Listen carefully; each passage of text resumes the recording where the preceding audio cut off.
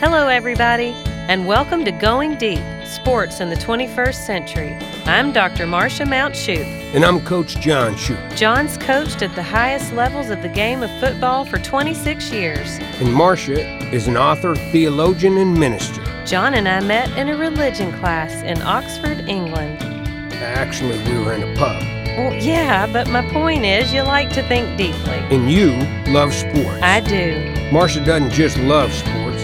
She's a cross-country coach and in her alma mater's Hall of Fame. We're Team Shoup, and we're glad you've joined us to go deep into some of the most pressing issues of our time. On this show, we go beyond sound bites and highlight reels. We're going deep. Let's do this.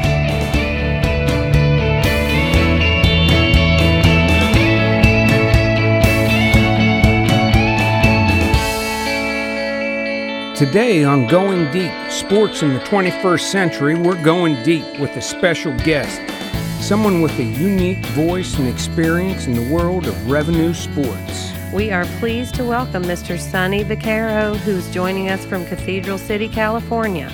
Sonny changed the way sports teams do business, and his experiences include pivotal moments like signing Michael Jordan to the first Nike shoe contract. Sonny's also an outspoken advocate for the rights of collegiate athletes in revenue sports. We are pleased to have you with us today, Sonny. Thank you for joining us, and welcome to Going Deep. Well, thank you guys for having me on, and hopefully we reach some people that are interested in the subject we're about to talk about, and I'm a willing participant in your conversation. Well, Amen. thank you. We're very thankful. Now, Sonny, like you, I grew up in western Pennsylvania. I grew up in a town called Oakmont, just outside of Pittsburgh, when I know you grew up in Trafford. And the culture of sports in the 70s and the 80s in the Steel City was something else. Where did your involvement in sports begin? Well, it began in high school, John, like all of us back there. Basically, I went to Trafford was a small school. I only had like 45 or 50 kids in my senior class, and football was the mother sport, and baseball and basketball and all the other thing. There was no such thing as swimming and track. So in the 50s, when I went to Trafford, I was a pretty decent athlete, and I got a chance to get a scholarship for football. I was going to go to the University of Kentucky to play, and they figured out I wasn't ready for Kentucky academically, athletically, or anything else. So they sent me to a junior college out in California, where we did pretty good. We were a very good team. We had a couple pros on it. A kid named Danny Villanueva, who ended up kicking for the Dallas Cowboys, and all that sort of stuff. So they farmed me out, and then I got hurt there.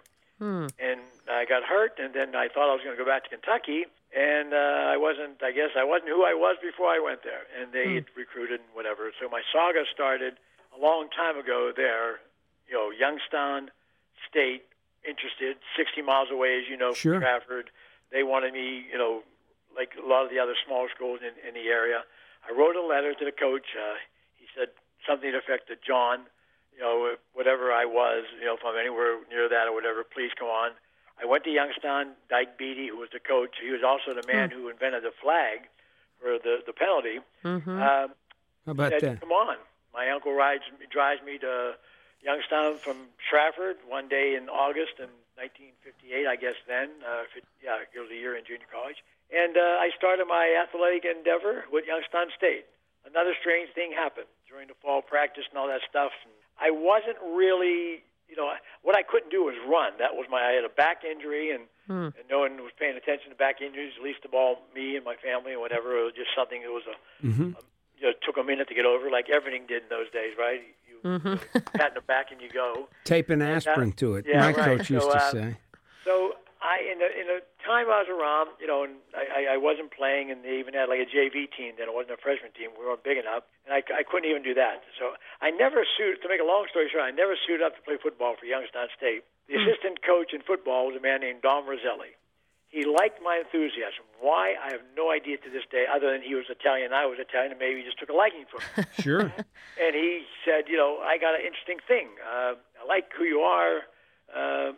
Maybe you can get me some basketball players to come to Youngstown. And, John, that's how it started at Youngstown. And wow. and they kept me on a 4-year scholarship. That's the gist of this conversation. So you were at Youngstown State then to play football, but ended up recruiting basketball players from the city of Pittsburgh. Yes. Wow.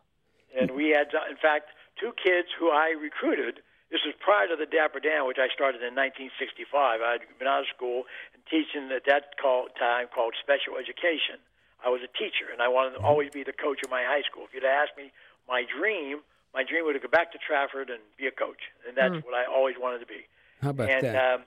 And now I get with Dom, I get him guys, I get 2 kids named Red Jones and David Culliver from Western Pennsylvania, and David was a kid from Trafford, who are in a Hall of Fame right now, in a basketball Hall of Fame at Youngstown State University, which are pretty dang good at small college. Mm-hmm. Sure. And so I guess I showed some spark of something to Dom. I graduated. I started Dapper Dan in 1965, which was the first All-Star game in America.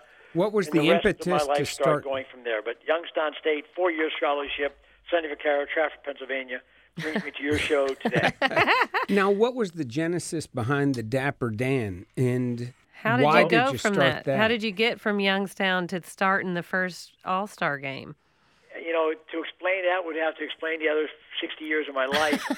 I'll say this to the top of your program, and you and John come back however way you want to. There was never anything in my life that I did, and probably, and even probably writing that letter to Dyke. What if I don't write the letter? Mm-hmm. I mean, you know, so. But I can't explain what happened tomorrow morning in my life. I only know what happened today or yesterday and why. Mm-hmm. I know why I got there. I don't know what the Dapper Dan. To be honest with you, I now got some success in recruiting. I started taking kids around Pittsburgh to go play in tournaments. These are basketball players now. At Youngstown, Ohio, at Boardman High School, actually, at Farrell, the Sharon Hoyle tournament was a major AAU tournament in the 1960s. Steubenville, Ohio, Weirton, West Virginia. So I was taking kids. In that 2-year period after graduation, I saw what a great thing was happening in basketball. Now, Pittsburgh, John, you know this, a little later than I am, but we were football. That's what it was. No doubt. You know, we were football. There was no basketball, except I believe there was. And I walked into the press, the Post-Gazette, with Pat DeCesar, a boyhood friend of mine, an Italian. If you were somehow related or close to each other, we were all cousins. Cousine was the word used by Italians in the 50s. Mm-hmm. And Pat and I, he was a would-be promoter. He helped bring the Beatles to Pittsburgh. He had a little name. He also graduated from Youngstown State because he went when I went, a year after I went. We are lifelong friends to this day. He's inducted into the West Pennsylvania Rock and Roll Hall of Fame, and he's written books about his life. So we started the Dapper Dan, and my idea was to give a platform in the highest setting to basketball players in Western Pennsylvania. So our game, unlike the McDonald's game to this day, was Pennsylvania against the United States. And we won the first game, and it went on until I quit 43 years later, I think it was. I just dropped all my things I was doing with shoe companies and walked away for the advocacy stuff that I'm doing now. I was telling Marcia earlier that I grew up going to the Dapper Dan round ball games with my dad and absolutely loved the game of the first game before the second game of just the local kids. Yeah. The local kids. And I got a couple of questions. First, how did it become known as the Dapper Dan round ball? Dapper Dan, run by Al Abrams in the Post-Gazette in the 50s, was one of the biggest charities. It was like the Jimmy Fund. You may relate to that, John, and Marcia, because that's more common. With the Red Sox and in Boston, the city of Boston.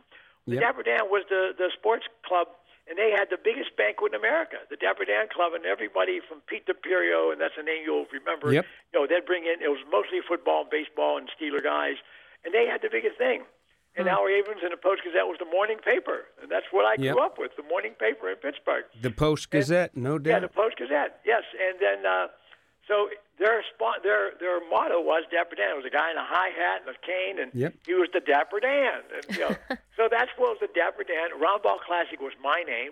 I gave it the name. And so the Dapper Dan Round Ball Classic. How about I drop a name from the late 70s, early 80s, and give a sentence on a player. See how good your memory is. Shang Bibbins. Oh, my God. Why would you know Shang? That's oh my God. I used to go and watch him play. I absolutely. Over one of the city schools. That's right. right. Do you remember him? How about? I do. Absolutely, I do. I mean, gosh. Well, if you go to Shang, then you got to go a little. That whole era. In fact, I was just talking to Mike White from the Post-Gazette. They're doing it's been 25 years since I took the game out of Pittsburgh this year. So they're doing a major story in the Post-Gazette on Friday. I know you guys don't live there anymore, and the story was, when I started, I started the Dapper Dan, John, mostly with kids from either the city schools, the Catholic schools, or Western Pennsylvania, the Sharon, Farrow area, West Ambridge, Aliquippa, and Uniontown, South Union, Laurel Highlands. That was the genesis. And then we went to Penn Hills, which is close to where Oakmont is, and George Carl and those guys were really, really good. And, so that's the game started. And Shane played. Shane was a great player. Shane was a great player. You just remember his performance? I think he was MVP of the first game. Right. And then later in my NFL coaching career, I coached with Sam Clancy. Oh, my God, one of my favorite people in the world. He's great. He's the best. He's so great. One year in summer basketball of Ozanam, I held Major Harris to 55 points as well. Oh, my God, you were really talented because a lot of people couldn't do that. There were some great basketball players and underrated sport in Pittsburgh, and that's what for sure. Dan, that's what Ron Baudet do. In fact, I was talking to Mike today in a story. I'll tell you a quick one. Joe Montana was like around the 70s, and Joe Ringgold was High School. really good basketball player too. But they had two other players in that team named Ulyss Payne, who went on for played national championship with Marquette, and another Kurt, the point guard, and Joe wanted to play in the Dapper Dan. Now Joe was like Joe, but he was a great football player. And they had won the state championship. It was Rheingold High School at that time. Right. 70s. Right, okay. They had won, and I'll never forget telling the secretary, Babe, because there was all kinds of political thing, because a lot of the alumnus of the Dapper Dan were major business people, and they really wanted Joe in. And Joe could have been picked, but I swear to God, the reason Joe didn't play in the Dapper Dan, because he was good enough. He was a very good basketball. First of all, he had two other players on the team, one in the first and Ulyss in the second. But Joe was getting a scholarship either to North Carolina State or Notre Dame. So I said, my famous words were, well, he got a football scholarship. We got to give it to a kid that doesn't have one. And that's basically, that happened twice. Danny Marino was like that. Danny was a heck of a football or basketball player. I don't know if you know that. I do. Central Catholic right there. And Major Harris certainly was. And he's more recent. I mean, heck, and Sammy Clancy, were you there? One of the greatest nights ever. You were probably out, coaching then. That was in the 80s. He was in high school then. I was in high school. I watched Sam play. Sam Clancy, the MVP. Eugene Banks, a great player from Philadelphia. I remember. He won the MVP. He turned it over and gave it to Sam in front of 17,000 people that'll live forever. While we're on high school, I think it's interesting because you talk kind of how the commercialization of sports might start at high school and then it went to college and then to the pros. But you kind of started at high school and thought, man, guys like whether it was Albert King in Fort Hamilton High School might be able to sell more shoes in his neighborhood if we put him in gear than Bernard King did playing for the Knicks. Talk about the high school student or the high school players and your thought, along with Nike and Phil Knight, in getting shoes and gear put on those guys. Well, it was the sole motivation of Nike becoming who they were, because after I brought them to the Dapper Dan, Rob Strausser, who was technically the second in command of Phil Knight at that time, flew to Pittsburgh, and he watched the Dapper Dan. We had 17,000 people there. What year is that about? 77, somewhere 76, 77. So it had to be that. I don't know. You got me on that one. 76 or 77. Yeah, I started, mid-late 70s. Then I signed to colleges 77, 78. So it happened right after that. So he comes to the game. He sees 17,000 people. He sees every college coach in America in attendance.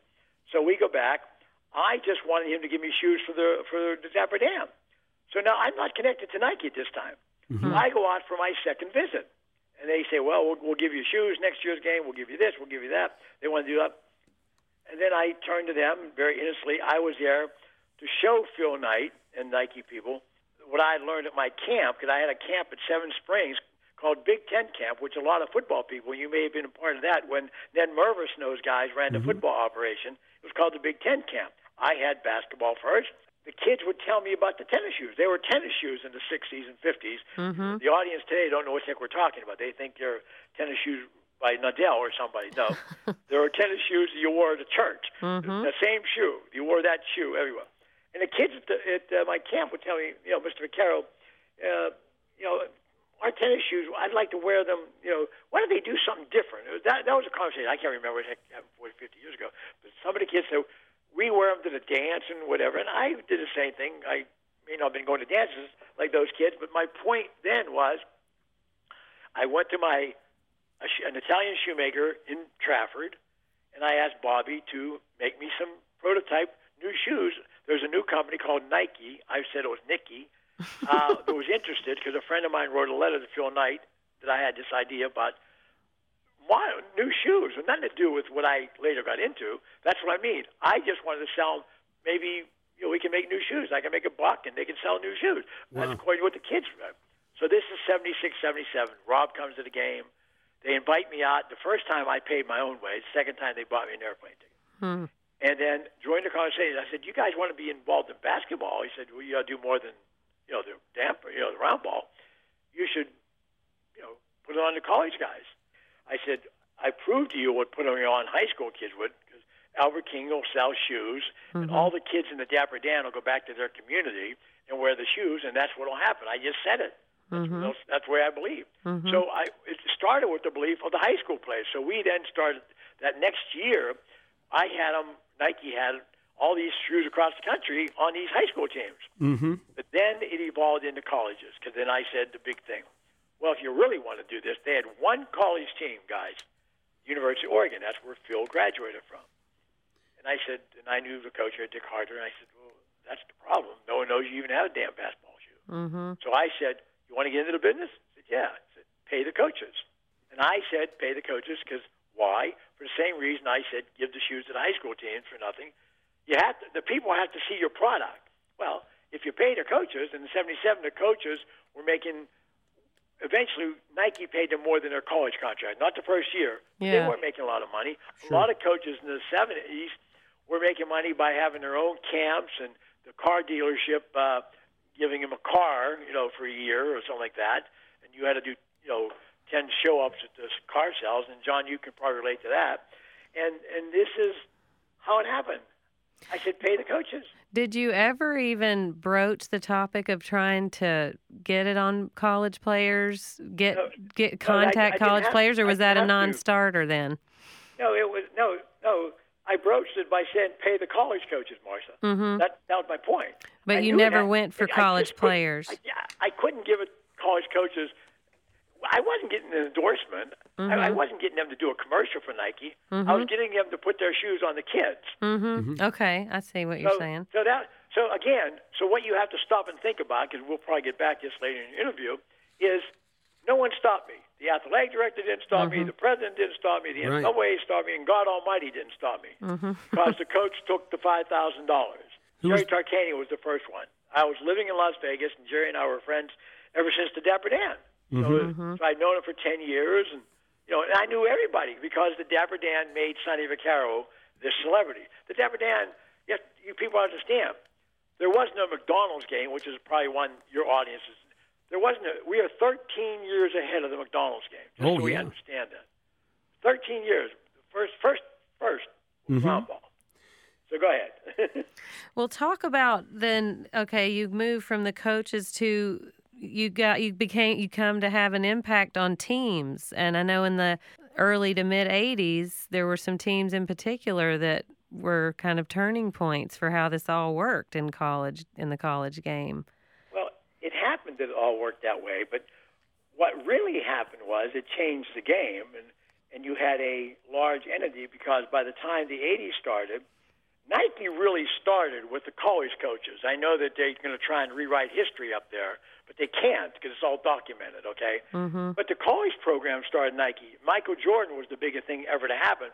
That didn't happen until 1984. And he wasn't Super Michael until 85, 86, 87, just so we understand all that. What did we do? Jimmy Valvano wins the championship at 83. John Thompson wins it. Now, Nike didn't even have schools. They had one school. In 83 and 85, we had national championship teams. In 84, we had all four teams, 85, we had all four teams in the national championship. You realize that? In the 80s, we had Memphis, St. John's, Villanova, and Georgetown, all Nike schools. So how fast did it take off? Like Jerry Tarkanian has a shoe contract now. Yeah. Do other coaches start to think, hey, nuts, how do I get in on that? And how fast did it spread? 5 minutes. As soon as they knew what would happen. I only had time because I was driving around the country, John. I wasn't flying over. Nike didn't. In fact, when I signed the first guy, let's just say Jerry, okay, I gave my own personal check. Wow. I didn't have $3,500, but in those days, and you two guys are too young to understand, you could float a check for about a week. Okay, and then so Nike would wire it into my account. I'd say I got this guy. I got that guy. I got Jimmy Valvano. This is what it cost. So I had 8 of them the first year. Next year I had 80-some. Wow. How about that? Now, what do you say to people like Alonzo Mourning? You have a great relationship with him in high school. And there's people in the past that have accused you then of steering a Nike high schooler to a Nike college then at Georgetown. What do you say to your critics, Sonny, who say you were steering these players one way or another because of Nike endorsements? Wasn't that interesting? Because I just told you before Alonzo Mourning signed to go to Georgetown in the late 80s, they had won national championships. Patrick Ewing was the biggest name in the world. We had won 5 or 6 championships. I had 80-some schools, and 99% of the ones that these people that were accusing me were all Nike schools. So what was I doing? Tell them to go to one Nike school and not another? Yeah. It's so illogical. Right. It is illogical. This is the image thing that Sonny's fought, and then your friends at the NCAA just hooked into that. They painted their own picture. But unfortunately, I lived too long, and nothing they ever tried to pin on me ever stuck. I mean, no doubt. I mean, I don't. I know exactly what your question is, John, and it's a legitimate question, but it's been asked for 1,000 years. Nothing happened. What was I going to do? Disappoint Syracuse? Disappoint Villanova? Disappoint? We had everybody. Right. And who's to say why they wouldn't have gone there anyway? Yeah. No, it's the silliest thing. But what happens is the people who are envious of you or jealous of you or whatever, they try to paint a dark picture of you, and you understand where I'm going. Sure. They can paint their own picture, except this kid from Trafford, I never let anybody do it. It took me a long time, but I never, I was accused of everything. Hell, I was under investigation by, Nike for, stealing corporate secrets. I mean, it was like ridiculous after I left Nike. Right. Well, while you're at Nike, could you talk a little bit about your connection with Michael Jordan? And as I understand the story, they gave you a lump sum of money to invest in different professional players, and you bet it all on this young player out of North Carolina. You took every cent that they gave you and put it on him. What did you see in Michael Jordan beyond just ability as a player? Did you see this larger-than-life personality, or talk about your relationship? Well, that's another one I'm trying to change history on. But in a room, in a mansion in Beaverton, Oregon, in 1984, Phil Knight, and I didn't go all the big time because Nike didn't have a lot of professionals, and if they were at that time, there were guys on the bench, and that was also during the drug era scandals in professional basketball. It was factual. So they had no, it wasn't, and it didn't even mean anything. The NBA Finals was tape delayed, on the East Coast. I mean, but they were ready to make a move. We had made money in college basketball, and here's the kick in the butt. We were in that room when they wanted to give it. There was a great draft. Barkley was in it. John Stockton was in it. It was a great draft. 3 or 4 Hall of Fame guys, and we had $500,000. And Howard Schlesinger, and you may know that name, John. Yes, I sure do. He was one of the big. Well, he's still today one of the big honchos at Nike. Howard was very close to Phil and still is. And they wanted to give it to three guys, and I was going to pick three guys. They only brought me in because of my knowledge from college basketball. It wasn't like I had something to do with it. There was no pro basketball then. So we're at this mansion, and and there I was, and I'm probably making $1,000 a month if I was making that. I was a consultant for the first couple of years. I mean, just being very honest with you. And so now we're having this meeting, and they say, here's what we're going to do. And as God is my judge, again, they're going to be like Nazi Germany and try and burn the books, but they can't get rid of this. They were all there, and they know, the ones that are living know what happened. They asked me what I would do. We'll sign this guy, and I said, no. Give it all to the kid. That's exactly how I said it. What kid? Jordan. Give it to Jordan. John, you asked the question. It's like when you asked me, why did I start the Dapper Dan? Why did I write the letter to Youngstown? Through my life, I can't tell you why the minute something happened in my life. I just knew.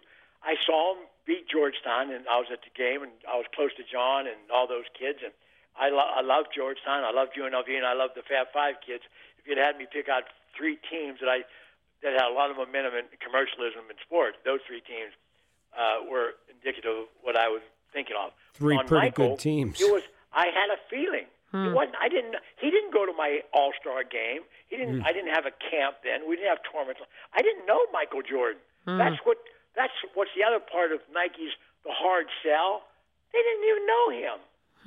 He was one of three, and so I stuck by it. And again, for problems I have had with Phil, and I hope not continuously, but I guess they're still out there on his side. He allowed me. He gave me room to do a lot of things, John. And they listened to me. That's how Jordan, because that's who I believed in.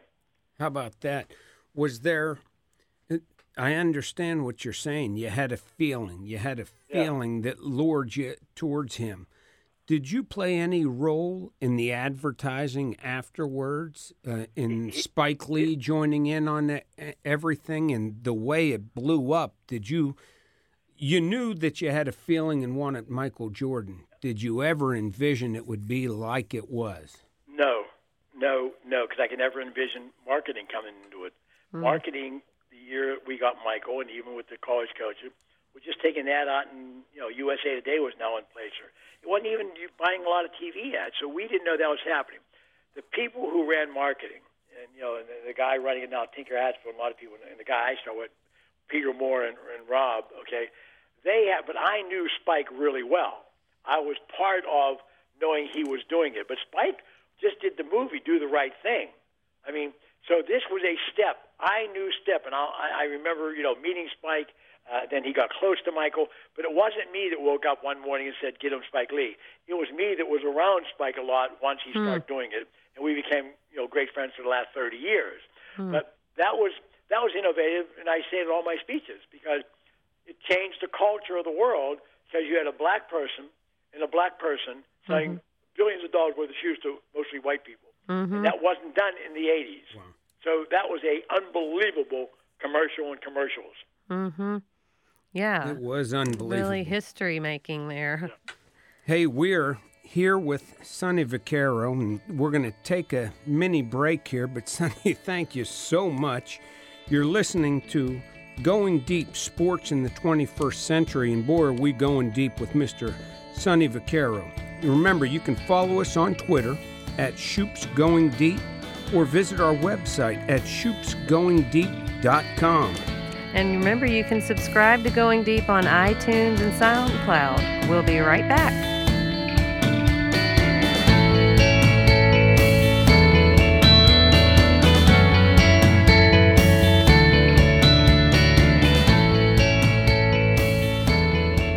Welcome back to Going Deep, Sports in the 21st Century. We are here with an iconic figure in the evolution of revenue sports in America. We're going deep with Mr. Sonny Vaccaro. No one has experiences and perspectives like Sonny Vaccaro. His voice is profoundly informed as an insider of the business side of sports. And the remarkable thing is he also has a prophetic voice on issues of economic justice in sports for the same reasons. It is absolutely wonderful to have you with us today, Sonny. Thank you so much again for joining us. I am I'm honored that you guys asked me, and I'm looking forward to the good questions I'm sure are about to come to the audience. Yes, so sir. Let's go for it. Yes, sir. Well, so talk to us a little bit about the transition to universities getting in on this. We've moved through the coaches and the teams, but now there were full kind of all sport endorsements happening. Can you talk us through how that happened? Were people just seeing that there was a lot of money in this, or how did that catch on? Well, we are now into like the mid-'80s, okay, and Jordan is alive and well and selling billions of dollars worth of shoes and all that stuff. And we have most of the schools were winning championships, so now Nike's notoriety. One day around in the middle of the day, a lawyer named Rob Ades, he went from there to being one of the big labor union lawyers in the country. Rob was a graduate of University of Miami, and he was very close to the situation. He was a booster and a donor and everything, and he knew Sam Jankovic. Sam was the athletic director. I get a call from Rob Ades. We're living in Santa Monica, Pam and I, at that time. And he says, Mr. Vaccaro, Rob Ades here. He said, I am representing the University of Miami, and I just talked to Sam Jankovic. He wanted me to contact you to see if Nike would be interested in an all-school deal with the University of Miami. Now, just for your audience, we all know that Miami was a great football school. In basketball, they couldn't dribble the ball, okay? And Nike was basically a basketball company. I saw something, if I don't get that phone call, we don't have this conversation on this subject because I'm not part of it, and it takes years for what I'm about to tell your audience to happen. I knew something was intrinsically valuable here. They said, and I told Mr. Ray, you're telling me what exactly? Well, you're going to have all the sports. You're going to have the football, the basketball, the baseball, the track and field, and the swimming, and all that stuff. And Mr. Jankovic said you can put your logos up all over the stadiums. And I remember saying this in jest. You mean I can put a logo when the swimmers tap the end of the pool and they do their turnaround? Because I always see that in Olympic things, how these I said, quick. He said, you can put a swoosh anywhere you want in the campus. Wow. I knew this was huge. Wow. No one's ever done this. And also, we owned the bookstore. Now, the bookstore is a multi-zillion-dollar worth of business now at every major university in the country. Then I knew what was happening because of my involvement with the basketball teams, I was going around to the schools, and I always ended up in a bookstore, and what they had were T-shirts by Nike, shoes by Nike. And other schools in there. It wasn't an all-school deal because they could do other things, and most of them were converts at that time. We had the license, and this is the first time that all the hypocrites that represent the NCAA in and out of court can go blow their nose on this for a million years so they can't get past it. When I signed the all-school deal, now, I mentioned to you earlier that we signed the first contract with the coach. Whether he showed it to his athletic director or not, all I knew, we sent them shoes for nothing. They put them on the feet. We got what we wanted. They got what they wanted, and the coach got $5,000. By the late 80s now, we made a nice deal with the University of Miami. I'm sure the president and certainly the athletic director, since he was the man who called me, because he was going to pay the coaches out of the money that Nike gave him. So I didn't have to deal with the football, basketball, and baseball coach or tennis coach. Let him do it. Wow. So they took full ownership of Nike. Understand, ladies and gentlemen of this audience. They took full ownership. Now, the many years of all these things, because Alonzo Mourning didn't even start yet. That happened right after that, because that's when he went to Georgetown. So understand, for your audience, what I'm talking about. It went beyond me doing a deal with the coach. The school took the money. So all the BS about these people, and I'm still the ostracized one, I'm still the one that they can't see. Well, you know what? At some point in time, they got to look at their contracts. Their presidents were signing the all-school deals. They knew what the hell Sonny Vaccaro and Nike was doing, and then later Adidas and Reebok. It wasn't. No one did this in the back alley. Right, exactly. That's the whole point. So, they took the money and they signed ownership over. So they took control of their own athletes. It wasn't me or Nike. And that's such an important point. And I do want our listeners to really take note of that and download it into the hard drive.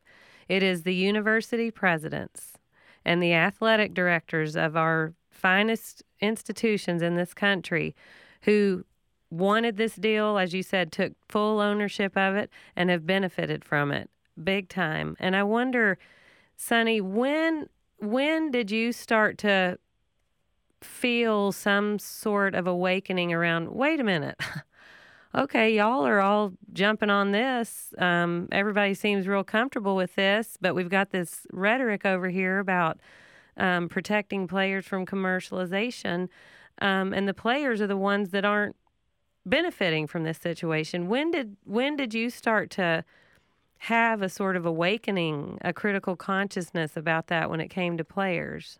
Martha, I don't know if you can give a when, because I know that I said on national TV there was a show called CBS Hotline. CBS actually did a big feature on the Roundball Classic in the early 80s, a major feature. It was shown on network. And in that feature, it was before Nike became, it was before Jordan, that I can tell you. So that, again, separates Nike's fame, notoriety because of Jordan to the financial machine it was starting to do off of college. I said today, this guy, Len, asked me the question, what do you feel is wrong with everything? And I'm looking down at the floor. I'm saying there's 17,000 people here tonight. And all I could do is bring the player in this thing there. They aren't getting anything. I was conscious of it probably my whole life. But you have to understand, conscious and being able to do something are two different fights. Right. You two are going through it, okay? Yes. But what it took with me was to continue seeing it. The revelation actually hit home to me deep-rooted when I was still employed in the shoe industry and getting paid, okay, by the shoe industry. I was with Adidas. I appeared on Ted Koppel, Race and Athletics. And Jim Brown was on the panel. Gene Corrigan, I think he was the president of the NCAA in Notre Dame, and I was the persona. And Chris Webber was on. And Chris had just been drafted by the Washington Wizards, and I don't know what their name was at that time. And I knew Chris because he played at my camps and he went to my All-Star games. So we're sitting there, and I'm the advocate. They basically were grilling me and doing whatever, because I was this person now. But Chris Webber said one of the most seminal things, and it encouraged me to do it. My fight was, at that time, ESPN sold to Ted Greenberg and Brian Bodale, big time, and Greenberg's one of the Hank's son. He was Hank's son, one of the major financial people in the world. I mean, today he's with Buffett. I mean, he's an unbelievable human being and unbelievably successful. And I knew him personally, and he started an idea that they actually came to me and they wanted my films from the Round Ball because they were going to start Classic Sports. And I never paid attention. I never gave them the films or whatever. So one day you wake up, and I'm starting to see all these old games because Mr. Greenberg sold the rights, he and Brian, to ESPN for $160 million. Wow. And those are the games that you guys watch. You'll watch North Carolina and Duke. You'll watch, Southern Cal and UCLA football. That's when I realized this is really egregious. Why can't these kids get money? They're showing these films over and over and over. So I didn't even know EA Sports existed. But on that night in early 2000 when I was on Koppel, and Koppel's Nightline was the biggest show in America. You all know that. And I was the defendant in this trial by thought. They wanted to hang me because I was doing something wrong. But during that night, Chris Webber said to the audience, and eloquently in front of we did it at Howard University. And Chris said, my mother and dad got to go up there and buy my jersey for $150 or buy shoes that Nike made or buy T-shirts. And I don't get anything. And they're selling my numbers. That's when it all started to sink into me. Wow. That's when I knew I was on the right track. So then I became an advocate without my association. Every time I did something, I have some letters to various committees that asked me to speak and whatever, like that Nightline thing. I always stated, I'm speaking for Sonny Vaccaro, not for Nike or Adidas or Reebok. And I've always stated that. So that I always knew, but that's what brought me, I'm probably fast-forwarding, but if someday what the argument would be, well, Sonny, you got paid for doing these things. And I said, I did. I worked for 3 companies. And if I'm the bastard child, I don't know what the fathers are here because they gave me the money. I never understood why Phil or the people in Germany or the man who owned, hired me to work at Reebok, why they weren't bastardized. even though none of us ever should have been. Right. But I was this person that was easy to beat, except I wasn't too easy to beat. Right. Exactly. Exactly. That's where, and I'll leave it back to you guys to get me on track again. No, that's But it's fascinating, and it wouldn't be the first time that there was a justice issue when people found a red herring for people to chase. I think you were it, but like you said, you refused to take on that mantle, and more power to you. Well, it seems that the NCAA's primary focus is to protect players from commercialism. Does the NCAA protect players from commercialism by not letting them get this, Sonny? Well, I'll only be kind to you and answer that. Well, let me ask you this. Will there ever be a collegiate player that has an individual shoe contract? Say the number one basketball recruit in the country is going to Kentucky, which is a Nike school, but cuts his own deal and says, I'm going to wear Adidas. Will that ever happen in your lifetime? I certainly pray it will. Mm-hmm. I mean, but will it? No, because they're still under this false impression that they are not immune from the antitrust thing with the O'Bannon case settled. But John, you have to understand something here. This is the very point, and maybe the rest of all the things you may want to ask me for next whatever time you guys want me for is going to be redundant. You have to understand something. Anytime you talk about the athlete getting something and get away from the bias, prejudice, attitude of even outsiders not connected to the outside, you have to understand something. The athletes are paying for all those buildings up in, I call it the mausoleum, and then you have the answer. The athletes are paying the contracts of these people who work inside those offices. I don't know what Mark Emmert does. I don't know what the president does, since he's legally not capable of doing anything because it's run by the so-called president, it's run by a committee. If they ever do, and if they ever lose, and they lost it, but they won't, we haven't lost anything because they keep appealing everything. They lost. Yeah. There is the most humane thing to do would get together with good people and figure this out and say, what do we do for the athlete? Right. And how do we keep college sports doing instead of what don't we do for the athletes, and we'll keep the money in our pocket. The public has to understand, and they never seem to, because the people in Indianapolis and all the commissioners and all these sort of things happen, they are paid by those kids you're watching tonight. Yes. They're paid by the kids who played in that football thing where they get billions of dollars. I just saw today where they're going to now give $3,000 to the families of the 4 teams that went to the Final Four. I've been asking for that and others for 50 years, only because of court cases that they even see the bigness of that. But why couldn't they give what about the first families that have to travel to St. Joe's had to go from Philadelphia to Spokane, Washington? Right. Do you think their parents would have liked to have gone to the games? Right. See, what they do is they give something back to the public, and it looks like a real feel-good story. Now, I'm happy.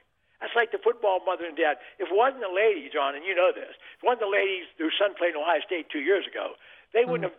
They kept saying we're not allowed to do it. They're always not allowed to do it until they have to do it. Until they decide to do it. Yeah, all right. Right. And I don't know where the rule changed. So my answer to the question here is, will they ever give one? Here's a true statement, and its relevance is today. Kobe Bryant signed out of high school. We're sitting at the press conference. We're going to dinner, Italian restaurant named El Vagabondo's in New York City in the 1990s. Kobe turns to me and said, Mr. Vaccaro, if I would have gone to Duke, could you have given me the Adidas contract? And I said, I'd like to, Kobe, but I'm not allowed. Why? Because Duke, I can't give it to you. You're an amateur. He said, that's stupid. Real stupid. That's right. Because the reason we gave it to Duke, the reason I gave it to Tark or to John, was because they had players who the public would watch. Right. The line shouldn't have to be closed. The line should be open. What someone has to explain to me is, how do they arrive at the contracts of all the people running the sport? Why does a guy running a bowl game? Now, John, you're a big-time college coach. You know where I'm going. They go to bowl games. You go to the Chick-fil-A Bowl. Do you know there's a guy in Atlanta that runs the Chick-fil-A? He gets $700,000 for running a bowl game that basically is set by the 2 schools coming in. You're renting a coliseum, Right. like a concert.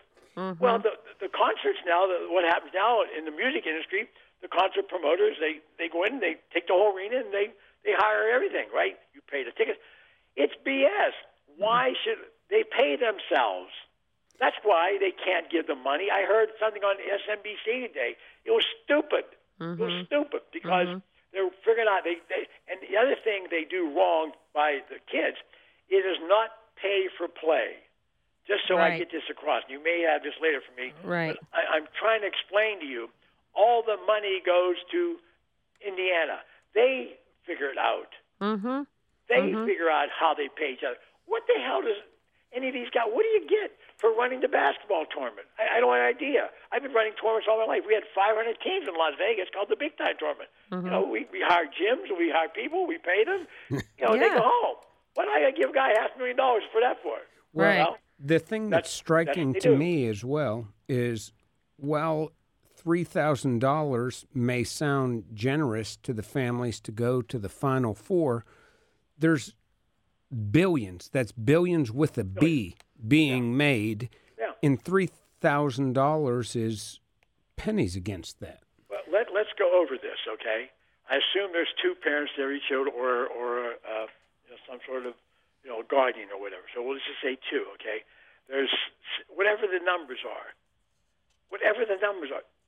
John, it's ridiculous. The numbers we're talking about tonight, they're going to make, $800 million on this tournament alone, this tournament.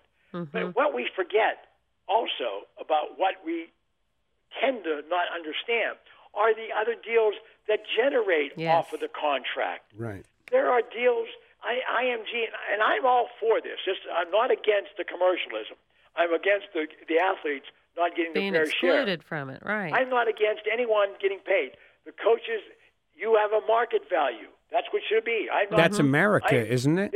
That's what it is. What I don't understand is why they can't figure out what the athlete value is. Because where I'm going to go with this right now, it's irony of all ironies. I happen to know the people of Illinois. I happen to know Jay Wright. I know Roy Williams. I know North Carolina. I'm just interested because they have the greatest academic scandal. And John, you're witness to this. Okay. Yep. Yes, I am. They're the greatest. The only thing I know about the kids on the basketball team that played, when Roy Williams went there, he hired his academic advisor. And these classes were attended, not attended. That's been proven. I'm not getting. Don't tell me. I don't want to know anything else. But this thing has been going on for 1,000 years. It seems like. Yeah. I mean, no one wants to wait, and it'll be resolved once this tournament's over, because it's such a bad image. It's such a pathetic thing. Because where I'm talking is the misallocation of the trust thing in the academic part of this. Everyone thinks scientific error is against academics. I'm not. I would not have. This is further from the truth in the world. What I am for is the equal distribution of the funding of the people who allow the other people to go to school for nothing. I'm okay. What I'm not okay with is you telling me I can't earn. And as far as pay for play, there's never been a award, and even in the O'Bannon lawsuit, the money, if anything would ever be agreed upon, would be money given to kids, encouraging them. John, you'll attest to this. There is only a few guys that go to football and basketball. There are. There's only a few. But what about the other ones that do go, and they played on your team? Wouldn't it be nice, because in the O'Bannon suit, we say the whole team gets it. If your team played, then you're going to get. Eddie O'Bannon was just the O'Bannon case. EA Sports and Collegiate Licensing Corporation, before it went to jury, agreed to settle with O'Bannon, right, for $60 million.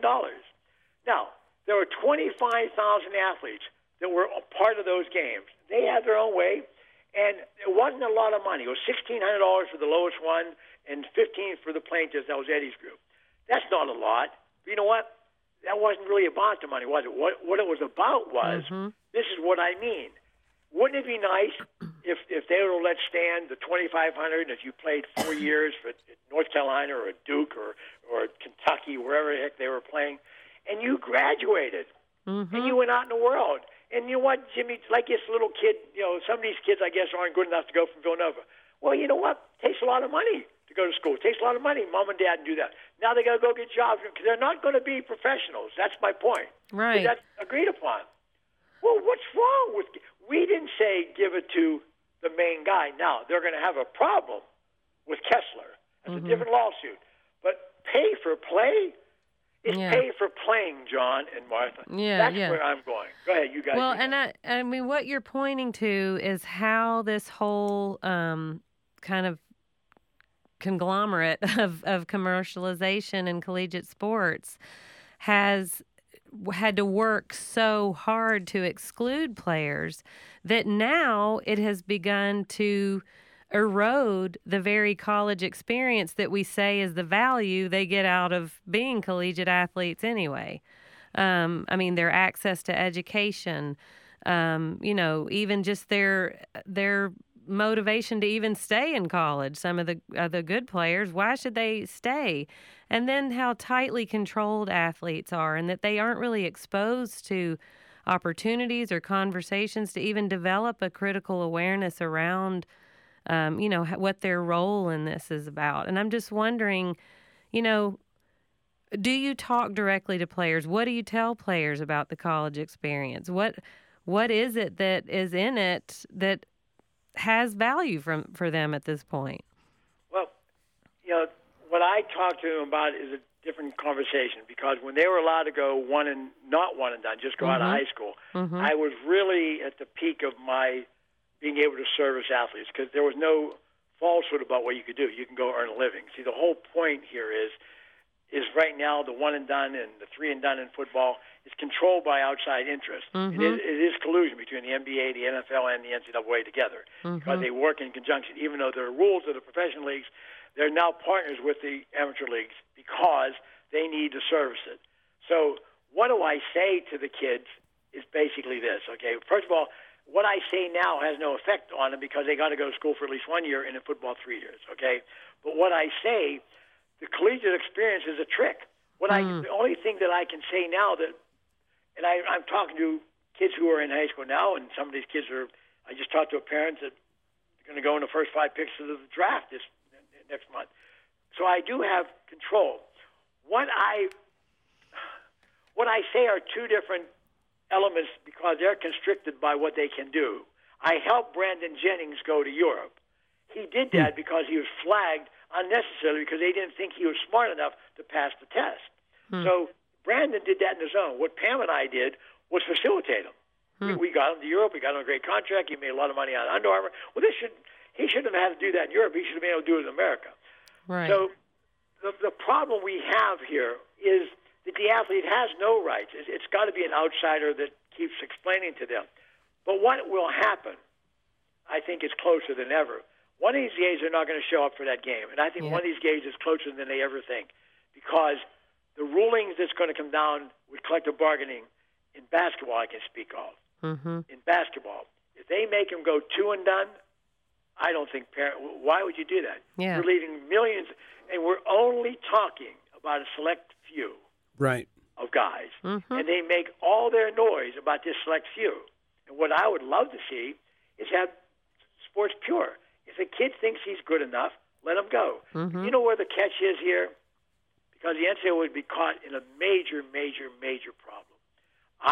One of my suggestions would be, let them go true, like baseball, whatever. And if they don't get a contract, let them come back to school. Right. Sure. Just let them come back and go play. Right. Why are you preventing them? Because they have to keep that word. Right. Amateurism. Let me ask you this, Sonny. What's the difference between Jordan Spieth, the golfer, being one and done at Texas and turning pro, and John Wall at Kentucky being one and done at Kentucky and turning pro? Pick up a twig and give him a smack in the head. Tell your husband, wake up, John. Wake up, son. What the difference is, football and basketball makes billions of dollars. Golf and swimming doesn't make a penny. I guess what's the difference also, though, just culturally? What's the difference? You mean what is the difference in people's perception of that? In people's perception. Well, first of all, the Jordan Spieths of the world are basically, in all probability, if they're playing golf or playing swimming or doing whatever they are, first of all, it's more of a white community, to be very honest with you. And 90% of the parents probably of these kids, and this is not negative in any way, would have gone to college anywhere.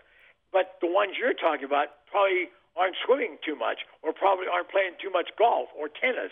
Right. So, and all those guys, unfortunately, in the fight that we have for freedom, when you talk about morals, I mean, it is racial because the majority of the athletes happen to be, African American. It's a fact. I'm not conjuring something. I'm not looking to, storm the State House here. I'm giving you a fact.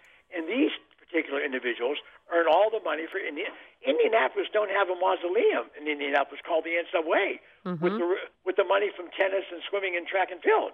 Let's understand who pays the rent. That's No right. doubt. That's right. And I think, I agree with you on the racial component of this. I think it's the driving force, and I think it's also, on the other end of things, I think it's what feeds public perception and what makes people feel so negatively toward the idea that these players should benefit economically. I think there's a lot of stuff in that is about race. Tell us your thoughts on the Northwestern players attempting to unionize and the Missouri players protesting racism on campus. No one's asked me that question. Okay, I spoke at Drexel University, and we had some people who were represented with the Missouri players. Let me say this up front. If Missouri would have happened before Ramogi took the group for unionization, they would have won the unionization. Mm-hmm. You know why? Because the Missouri players stood for a cause. Now, the poor man was dying, all that. He was on strike, and the students were doing it because of this kid. But you and I both know, and John knows, and I know I'm going to tramp on a foot here, and you may be friends, and I have nothing against Mr. Pinkel. I think that's his name. Mm-hmm. Yes. Gary, When he came up there, then he stood by his players, and he was lionized, and I'm glad he did. But then he got a hold of himself. He must have got smacked, and I know he had problems, and this is not negative, and I pray to God that everything turns out well in his life. Mm-hmm. But what he did wrong in my eyes was he tried to justify why he did it. He said, well, they were there to save the young man from dying. They weren't. Mm-hmm. What happened was they were there, and the reason it got settled quick, because they had a game in Kansas City in 5 days against somebody. Mm-hmm. Then they had to cancel the TV contracts, the 65,000 or 70,000 people were going to come to the game. Mr. Pinkel and everybody in sports realized when the football players said that they may go on strike, that poor man, I'm not ever, and I don't want no one in this audience to think I sympathize, and I'm glad that it all came to a head and he's living and he's going to fight another day.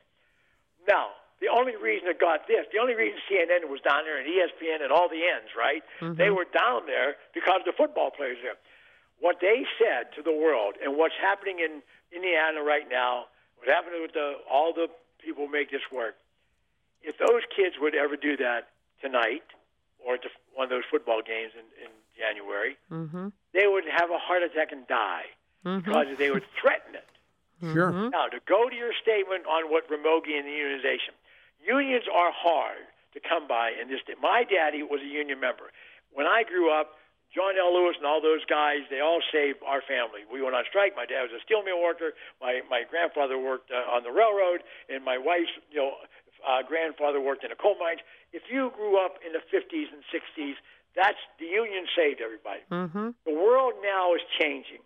It's still a wonderful situation. I think the unionization is needed for people who need it, whatever. But to sit there and say that they got a fair shake, because if anyone notices, the board that voted against them didn't say that the athletes weren't employees. No. They didn't say that at all. All they said was they didn't want to make the ruling. Right. They didn't want to hurt. They didn't want to hurt. They didn't want to hurt football. And Kane got screwed, and all the athletes got screwed. If Missouri happened before, Ramogi and Kane are in a whole different world now. They're accepted and they're being applauded, and athletics would change. I think that's a pretty good point, that if they had happened in reverse, one in front of the other. Let me ask you this, in the work that you're doing now, how are you involved in the battle against the NCAA, and who are your allies in that battle? My wife. And then what I found out along the way, I don't know if the two of you know this, but when I took leave from Reebok in 2007, we had 2 years ago on a very, very lucrative personal service contract. We had 2 years ago on sponsoring all my events. I had the All-Star Game, the Round Ball Classic, the Big Time Tournament, which is the largest summer tournament in America, run in Las Vegas. We had run for 20-some years, and I had the most famous basketball camp for the greatest players in America in New Jersey every year called ABCD Camp. Those were worth millions of dollars in marketing, so we understand that. Mm-hmm. Every company I went to, and the reason I went there and I was this person they wanted, because my events were bigger than life. They sold shoes. They gave kids exposure. All the things that I always wanted way back in Pittsburgh, John, in 1965. Okay, so that's where my life came to. But I said to my wife, I said, I can't fight this anymore because the Brandon thing upset me. The age limit upset me. Oh, Brandon wasn't even thought of when I walked away. See, that's the misconception by the media that doesn't like me. They don't understand. They don't take enough time to research me. O'Bannon started in 2009. I started in 2007 with age limit. But no one understands that. But when we elected to do this, I said, we're going to go speak. We went from that day, first one we ever went to was the Duke Law School. Then we went to Wharton. Then we went to Harvard, Yale. I never spoke at a football or a basketball school, and I never spoke to any team in those, it's been 2008, 9 years. Never took a penny. I ain't doing this for, me myself. I'm just telling you how I did it. Didn't take a penny, never charged a fee. At the end, some of the guys would give me room if they had like a place on campus. Mostly pay for our own room and board. And I spoke to journalists, business school, and law schools at those universities. And then soon I was a keynote speaker. I used to go right into the classroom and speak to 30 kids. And I said early on at Yale, I said, I'm praying that one of these days, one of you guys is going to grow up and be a great lawyer and take a case and sue these SOBs. I never thought we would get it. Then strange thing happened on the way to the circus. Eddie O'Bannon calls me, and EA Sports is having games and selling their images. Eddie played in my game, my camp, my tournaments. I knew his mother and father. They were at my house for dinner. I knew his younger brother, Charles, who was an All-American, also at UCLA. I was sitting there watching them win the championship, for UCLA when he was the most valuable player. He told me his picture was on that cover. He won. Housefield, that never happens. I'm looking. I'm out there looking. Before O'Bannon, I spoke to 10 or 15 great college players who I knew personally. Remember, I didn't know Jordan. I knew these other kids. They're all afraid to do it. Till Eddie O'Bannon did it. That's how it started. So where do you see yourself fitting into the reform movement? Because there are lots of, John and I have found there are lots of people out there that say they are, advocating for players. Well, but they really have a dog in the fight. Let me interrupt you, because this was a question I wanted to ask you. I wanted to ask both of you at the end. So you basically brought it up quicker. I'm going to say to you, anyone listening, and I don't know who's listening, who isn't, what your audience is or isn't. I know that somebody is, but I know more important you two are, and you two have made friends over these years that you've been advocating, that you see the misjustice happening. What I'm going to say to you and others, we can bring a coalition of like-minded people who have staple in America, who have staple by this reasoning and logic. They want to see the games go on. They love college athletics. They want to see the right thing happen. But what this group that I'm mentoring right now, they also want to make sure that they get a degree, they get an education with their degree. That's the main thing. I want academics to coexist, and I want the man who can work for a living tomorrow morning to be able to earn. It's the only thing in the world that we don't allow anybody to work. I mean, I'm watching this young girl named Yo. She just won another golf match. She's 18 years old.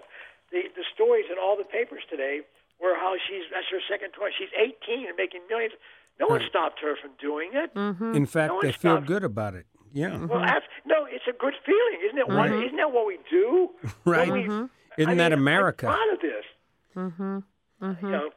So to answer your question, to go back if I detracted, I'm asking you, put me in. We know who are. Like, I know I can count on you guys, okay? You know you can count on me. We got to bring other you guys into this.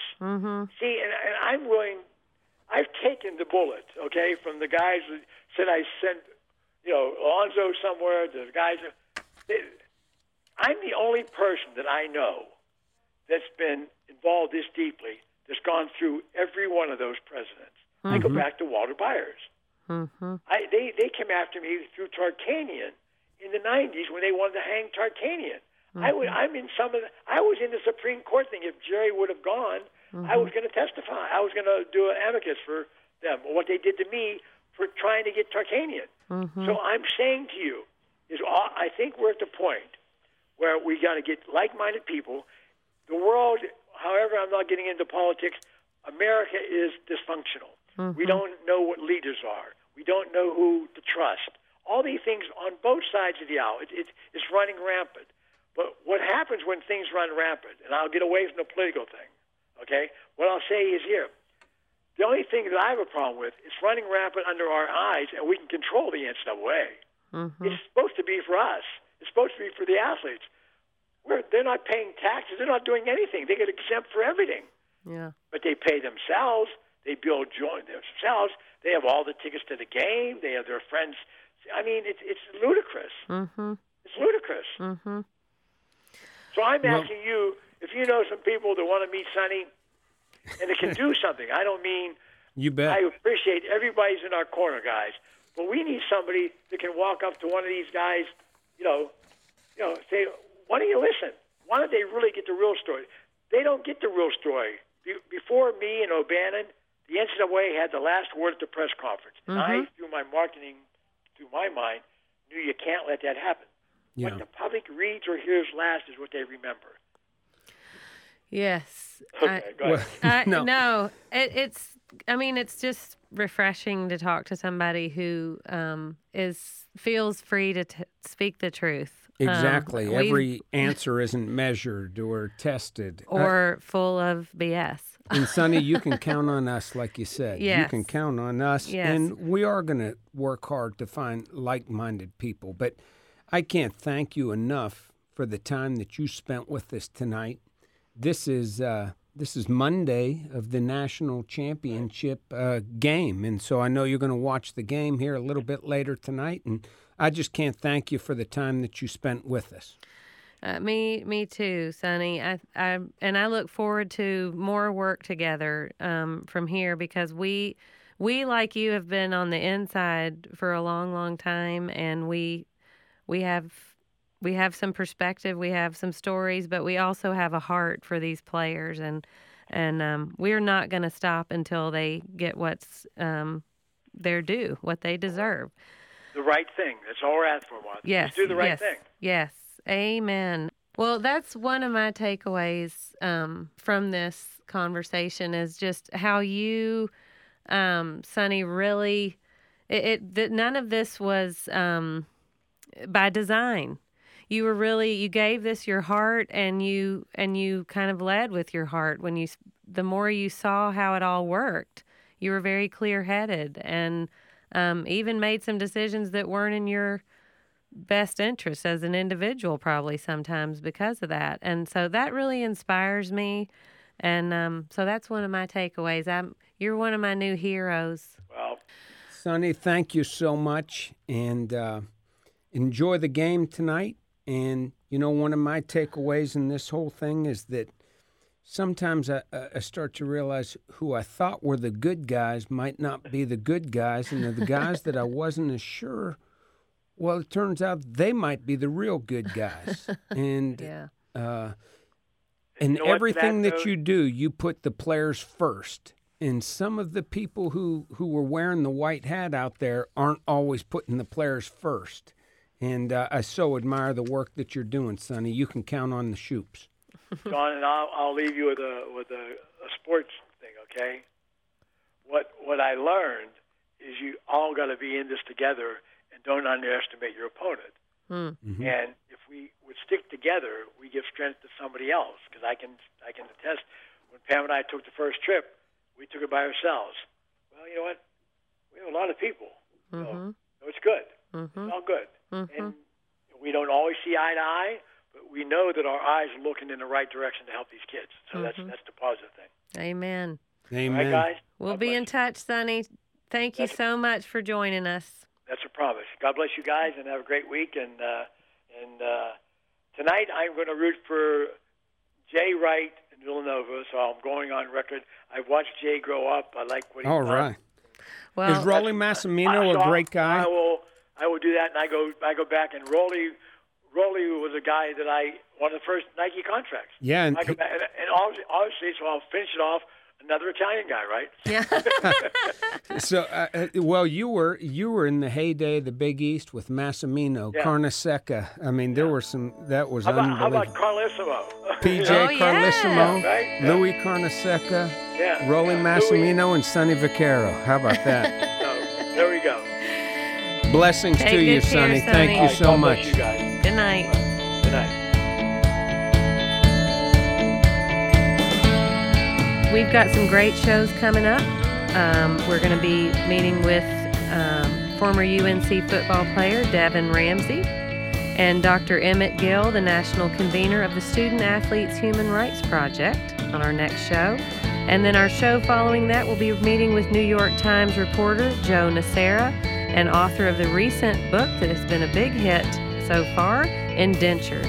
Special thanks to WBAA, West Lafayette's public radio station. And a shout out and thanks to Erica Yon, our sound engineer.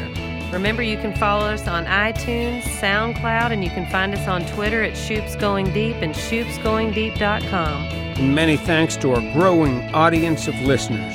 We're most grateful that you have decided to go deep with us. We're Team Shoop. Join us next time on Going Deep.